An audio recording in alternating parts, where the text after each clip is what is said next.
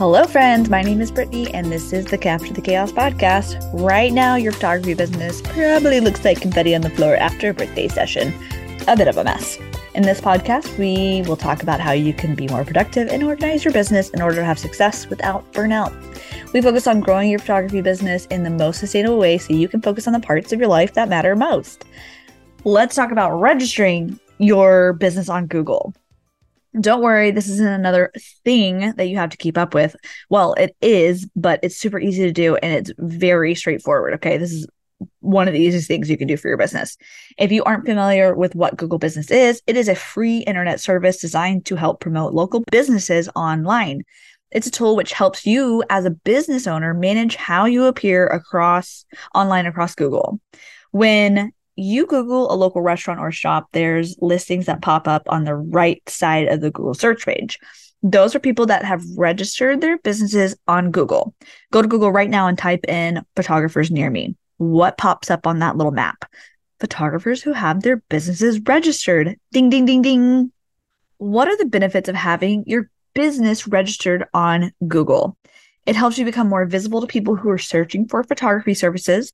The more visible you are, the more you show up in search results, which means more chances to get bookings. People can leave you reviews on Google, which are more likely to convert people than your sales page alone. I've also heard a Google business profile also helps you get priority on first page results of Google. I don't know if that's true or not. And it's free and easy to use, and there isn't much you have to do to maintain it, which is probably the best part of it. So let's talk about how to set your Google business profile up.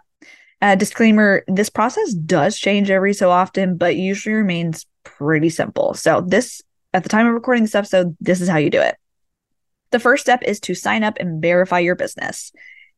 You're going to put in your business name, your business category, whether you want your business to be displayed on Google Maps or not, your business address, or if you don't want your exact location visible to users, the area your business services. I feel like at one point I had my actual address on Google, but then my profile got blocked because they changed some stipulations. And since I didn't have like a brick and mortar store, I had to go in and update how my page appeared. And I believe now I just have the areas I service instead of an address. You'll also need your business phone number. You can set up a Google phone number, and I think that would work here. I just have my regular number and never answer calls on my phone anymore because I'm just so far past like how many spam calls I get that I just don't even know where they come from anymore. So then you're going to put in your business website. So yes, you do have to have a business website as well. You'll need to choose how you want to verify your business. You can do it by mail, and Google will send you a postcard that contains a code you must enter to verify your business. You can do it by phone, and Google will call you with a code to enter. By email, Google will email you the code.